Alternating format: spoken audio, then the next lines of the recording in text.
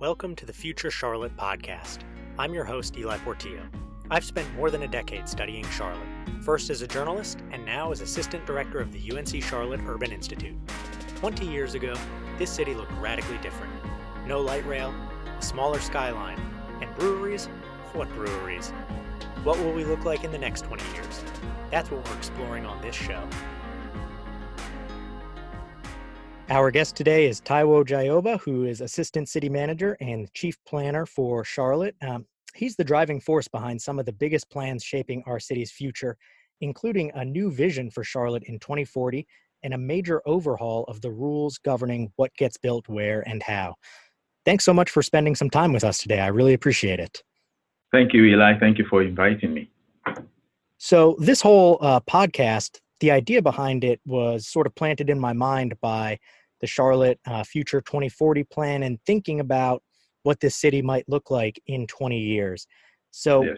As someone who's just been living and breathing this, what do you think are the biggest changes that we'll see in 20 years? And what does that look like 2 decades in the future for you? What have you been thinking about the year 2040? When I think about the year 2040, I have to say that I believe we're going to have less emphasis on driving cars and more emphasis on moving people. We've been talking about that for many years, but we're going to see a lot of movement towards redesigning urban spaces to pretty much capture that. How do we better move people? And that will impact the design of our landscape. Obviously, it will call for more density, especially along corridors where you have better mobility options. I believe that 20 years from now, cities will continue to still be vibrant and destinations for people who are moving either to look for jobs or to look for other things that really make quality of life be quality of life, if I can put it that way. I think cities are going to continue to be where the jobs are, but we're also going to continue to have challenges with affordable housing. So that will call for housing diversity, which means places where you have predominantly single-family residential development today, we are going to be having different diversity, different types of homes being built in those areas that will allow people who otherwise might not be able to afford single-family homes to live in those environments. But also, as our population is aging, in 20 years, you're going to likely have a lot of people calling more and more for stay in place, age in place, therefore making it possible that if you were to live in a 3,000 square foot home, your desire to live in a less than 3,000 square foot home, but still stay in the same community and live with the people you're familiar with, that will still continue to be a driving force behind housing diversity in areas that are predominantly single-family oriented. And we are also going to have a lot more people talking about making sure that accessibility to parks and recreational facilities and areas where you play, that you don't have to drive to get there. And that we're going to live in an environment where, as climate changes, it will call for more open spaces. And it's not just going to be, 200 and 100 acres of parks and recreational areas, but even small pocket parks and plazas on tops of buildings and between buildings and areas where people can just play with their dogs or any other pet that they have, or at least have a small picnic with their young families. Then you're going to be getting more and more of that, because the benefits of trees and open spaces as we deal with climate change issues, the benefits will be very, very important. And so the 20-year environment will definitely be different from what we have today. And that's why in our comprehensive plan, we've tried as much as possible to look into that future and provide some plan policies that will support that type of city that we want to be. There will be fewer malls, so to speak, because all those shopping areas that are huge in terms of square footages today, there will be less and less people patronizing those malls. Malls have been dying for a couple decades now, and that will not change. I think there will continue to be less and less need for huge malls and the infrastructure that support them. The question is, what do we do with those structures that we have today? They could be part of the solution to affordable housing, for example, but they could also be part of the solution to schools. So instead of building new schools, it could be a way to support daycare, childcare, and schools in those areas instead of just having these big buildings that are there and they may be dying and creating eyesores in the urban environment. So there's a lot of things that are very auto-oriented for the last many years that are going to change as we move into the future. So it sounds like some of the really big themes that you can sort of distill out of this vision for the future are a more connected city, a less auto-dependent city, and a city that has fewer single-use zones. And for people who aren't planners, I'm talking about the strip mall being totally separate from the office park, being totally separate from the single-family neighborhood, a city where more of that is mixed together, which I think it's important to point out is historically the way cities were before the post-war auto-driven building boom really kind of separated everything out. Do you think that's a kind of a fair way to distill those big ideas? It is in many ways. And so the question, obviously, once you use the D word, right, density, there are people who are quickly afraid of that. So I tend to break that down, that there's a difference between density and overcrowding. The density should connote the image that we're trying to be more compact and like you said, trying to make sure that these land uses, instead of being in disparate areas, they are more connected, more smart, compact, and you're able to build tall, while at the same time, if you're going to build out, you want to make sure that it's not just for residential. It also has office uses. It's a mix of uses, not just multiple uses in a place, but mix of uses that are connected, that essentially depend on each other. And so or rather on one another, it's really more of a system rather than just one use thing. So it's not the same as overcrowding, where you put so many residential in one area and people have to go across town to find good jobs, or drive 10 minutes or 15, 20 minutes away just to find a full service grocery stores, which really played into our whole notion of 10-minute neighborhoods. That if we plan for that for the future, 10-minute neighborhood essentially, or just a little over 2,500 feet, where you can walk, you can ride your bicycle, and on a day that's not too warm or too cold, someone on a wheelchair can actually comfortably do a 10-minute connection within that small neighborhood. And so, yes, it's people often think, when you put different uses together, that's a mix of uses. No, it's a mix of uses that are connected, that are related, but are also done in such a way that the system is efficient and effective at the same time. So the design is going to be very important, and people should be able to. We in Charlotte have one distinct advantage over a lot of cities. We look at ourselves as a city in a forest, an urban forest. What happens to our tree canopy in 20 years' time? While I don't have any psychic ability to know exactly what I will do, what we've been saying is that we're developing these tree canopy action plan policies right now to make sure that they are working with the type of development and the pace of development that we see going into the future. So if we're going to continue to say, 50% tree canopy goal, we will also have to be flexible enough to make sure that where those trees go allow us to be able to attain that goal of a green city, a sustainable city, that you have coverage,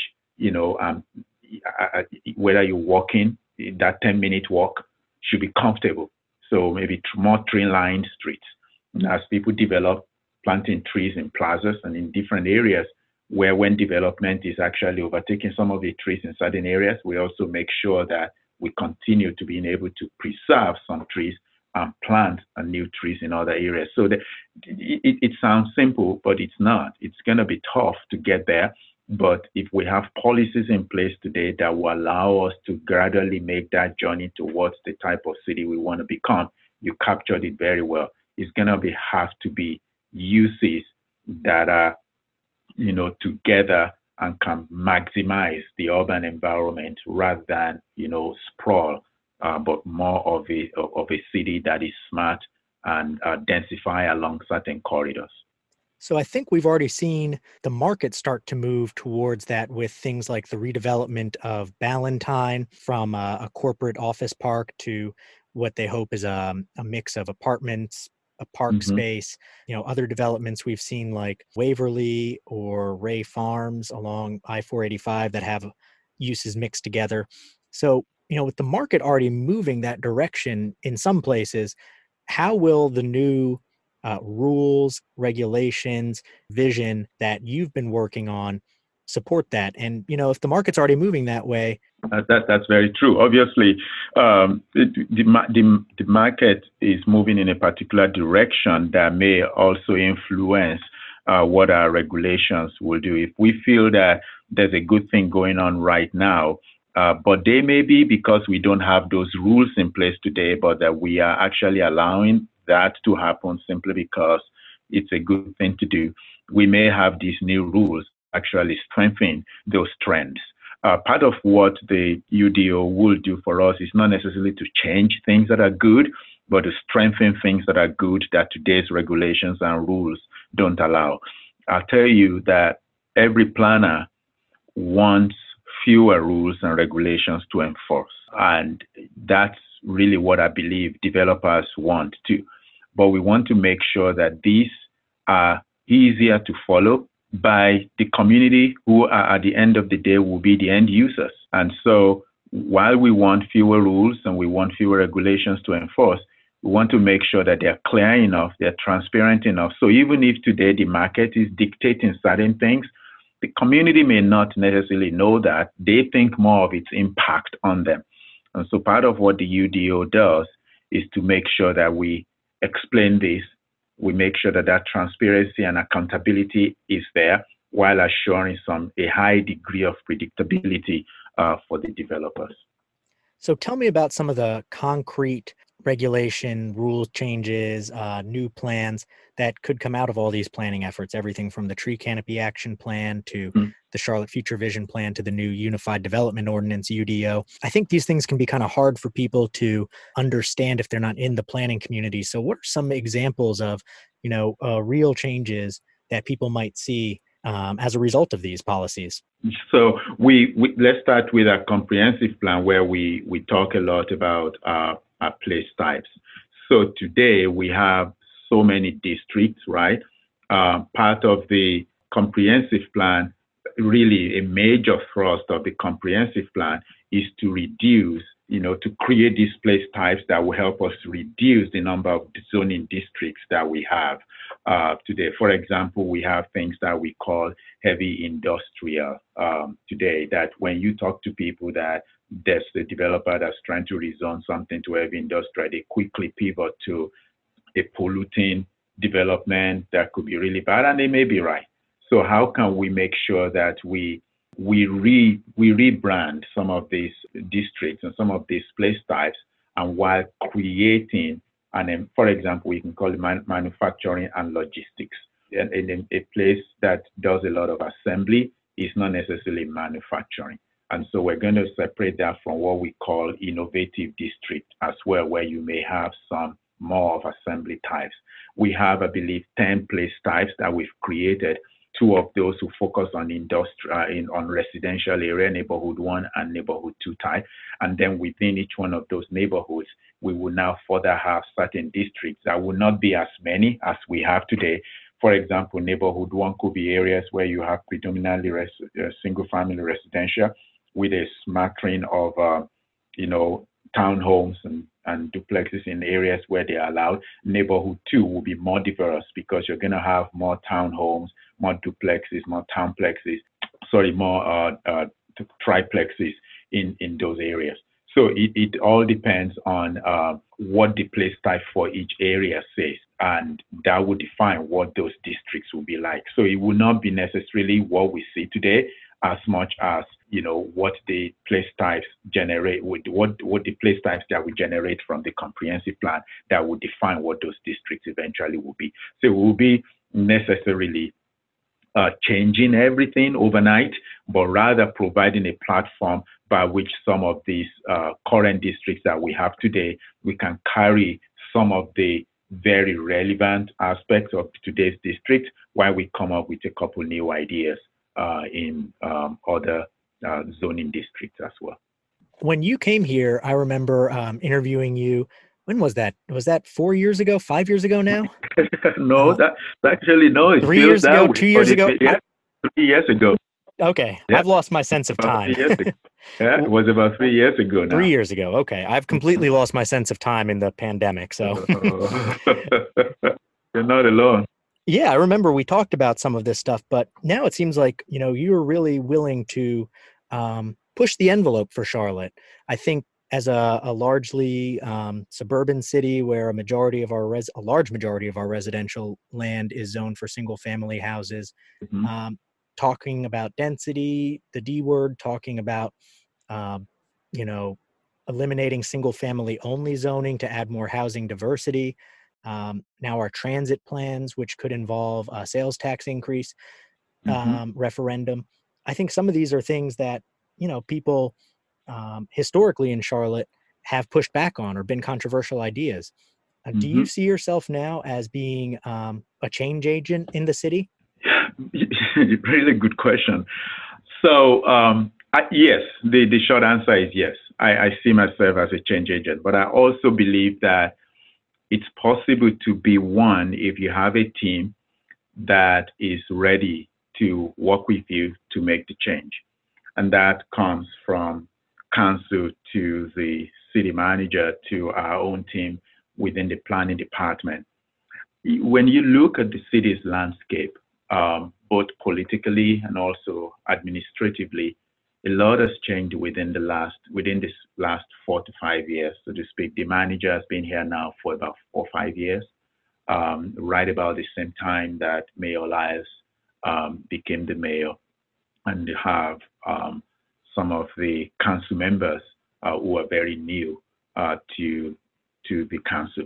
And then within the department, we've had, myself, but also I've surrounded myself with a number of individuals who, whether they've been here before I got here or they are new, they are really feeling the pulse of the community, and they also know what's happening nationally and how we as a growing city should be responding to that.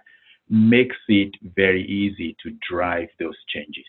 I got here in 2015 and I was a consultant, but I did not spend enough time in Charlotte because as a consultant, I was constantly going to different parts of the country to manage projects.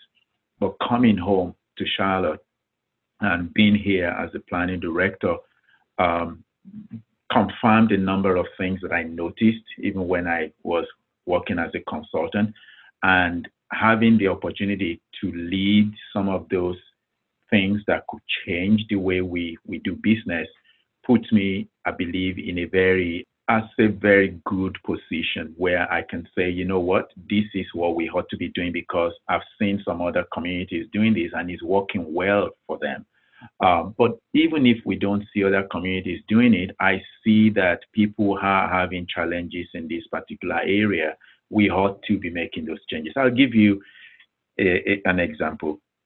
Prior to COVID-19, I believe that was in 2019, I went to visit with, I actually invited Metroliner Association of the Blind. I invited their leadership to come and meet with us in the office as we work on our comprehensive plan and UDO. Understanding obviously that we have about 10,000 visually impaired people in our city. I wanted us to hear it from their perspective. How do we create a city that's equitable for people who are physically disabled, such as people who are visually impacted? They cross the streets to use transit, They want a Charlotte that's just as vibrant and quality as you and I, who have the ability to see clearly. And they shared a number of things with us that eventually helped us with framing some of our policies, especially that 10-minute thing, neighborhood thing. I think that was one thing that really came out of our conversation with them. But not only that, it did not stop there. I also went to meet with them. They blindfolded me, and with a cane, I was able to walk within a quarter of a mile from their location, trying to cross a Central Avenue, to take transit. That was probably one of the most difficult, scary thing I ever did. And to think that there are people who actually go through this every single day just made me realize that if I'm not doing this, who will do it? You know, and it's not just that. I drive and I see this sea of parking, or I take the transit and I see how areas around that transit station are so ripe for development. Or maybe, like you rightly pointed out in one of your articles, you're driving through some of the areas, including where we had our October 31 drive-in theater, surrounded by a sea of parking right next to the residential development. And you have to ask yourself, is this the best use, of this particular lot over time?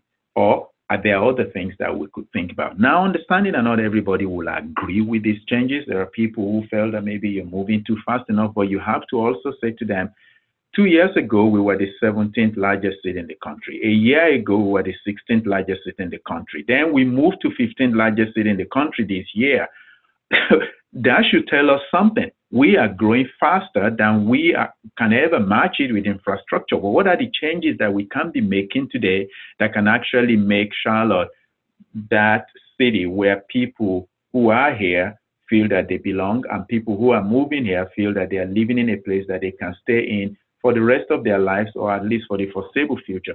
So I've got to see the planning director as the driver of a lot of changes, big or small. But you can't really do it if you don't have the right staff. We're not even there yet. There are some things that we just believe that it's one thing for the council to adopt the comprehensive plan, is another thing to adopt the UDO. The real work starts when we start remapping the entire city. That's going to call for a lot of sensitivity to people, understanding of where they are. There will be some pushback, but we've got to be very creative in how we address those pushbacks, and understanding that there are people who have lived here for a long time. They're concerned about the values of their properties. We have to address those things and message those things well, that these changes are not going to be for the bad, but rather they are going to make our city and make your lives even better, and your generations after you. So we've got a lot of work ahead of us to do, and we're only just starting. So I'm glad to be seen as a change agent, but I truly believe it will not be possible to do without the right people around you. And you've talked about this a lot in your public comments and your public discussions around all these new plans. But, I think people sometimes don't know how deeply segregated this city is along race, income, even things like health. There are neighborhoods where people live to be in their 60s, and there are neighborhoods where people live to be in their 80s in Charlotte. How are these planning efforts really going to address and account for equity and not become drivers of more gentrification and displacement? Yeah, it's sometimes it's in the policies, because it's the policies and the practices of the past that put us on the path to the inequitable development that we have today. And I believe that planning and zoning have had a lot of role to play in that space. Understanding that, admitting that, and embracing that has allowed us to be able to say, all right, how do we map a new path going forward? And a lot of it is in the policies. A lot of it is in the practices. For example, you see a couple big ideas in our comprehensive plan that talks about directing public investment towards vulnerable communities over the next 20 years, deliberately directing these public investments. to say that we're going, like we started to do this year, $24 million in corridors of opportunities, and we identified those 6 corridors that are largely in communities that have been impacted by segregation policies in the past, such as Betty's Ford Road, such as West Boulevard. It has to be deliberate, it has to be intentional. So we started, but how can we make sure that we continue making sure that those investments are going to communities that are vulnerable without necessarily ignoring areas that have succeeded, such as Valentine, such as South Charlotte, to a degree, even the University City area. To me, that's how we begin to address this. We also talked about having some restorative justice programs that really address issues in communities of color. Unless you are direct about things like that and you really truly call them out, people are just going to continue the same thing. I believe that if we are going to make those changes and create that equitable city, it has to start with our policies as government agencies, making sure that when we do our investments, when we do our plans, when we do our rezoning, equity is at the forefront of everything that we do. We're going into FY 2022 budget, and equity is one thing that will be driving that budget as to how we address community investment.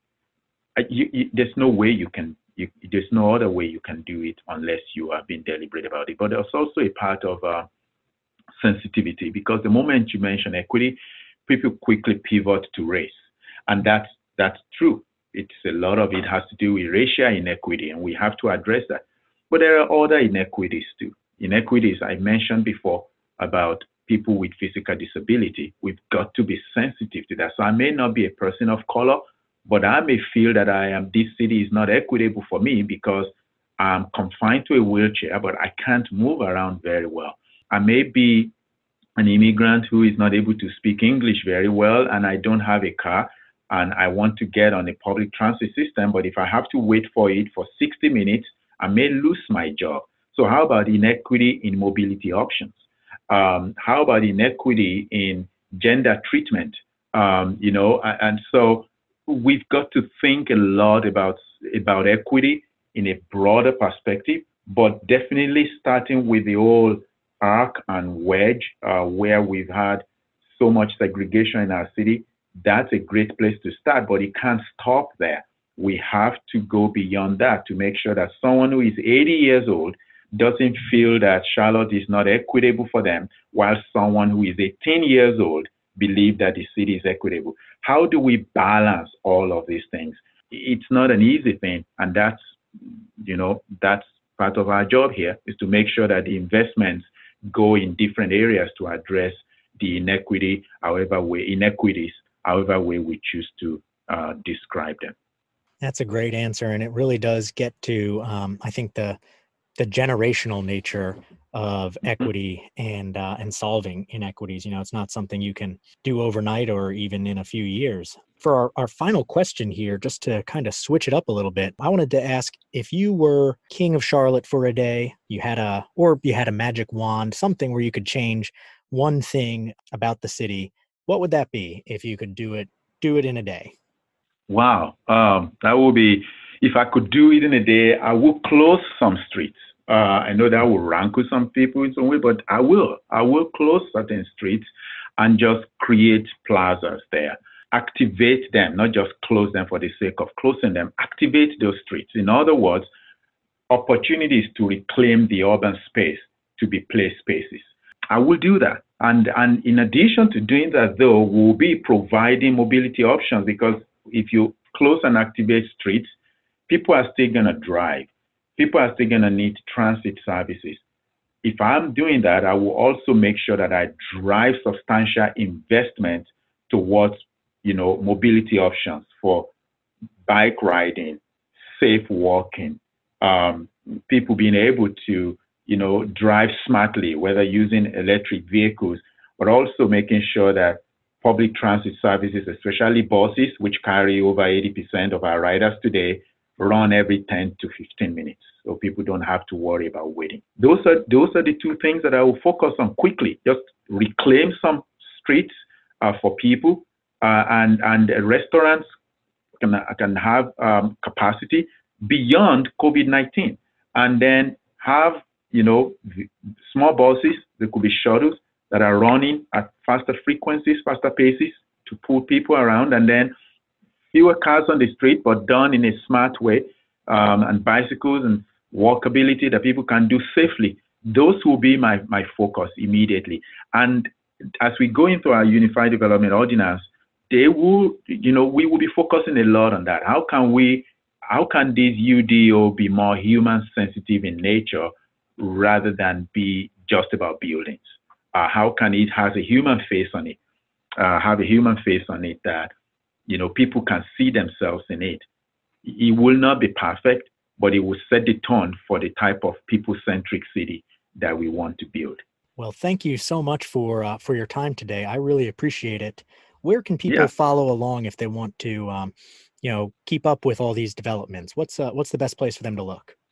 Great. I would say that people go to our website, City of Charlotte, and when they get to City of Charlotte, they should also look for the planning department. That's where we have the different initiatives going on. For example, they can find the Charlotte Future 2040 Comprehensive Plan on cltfuture2040.com.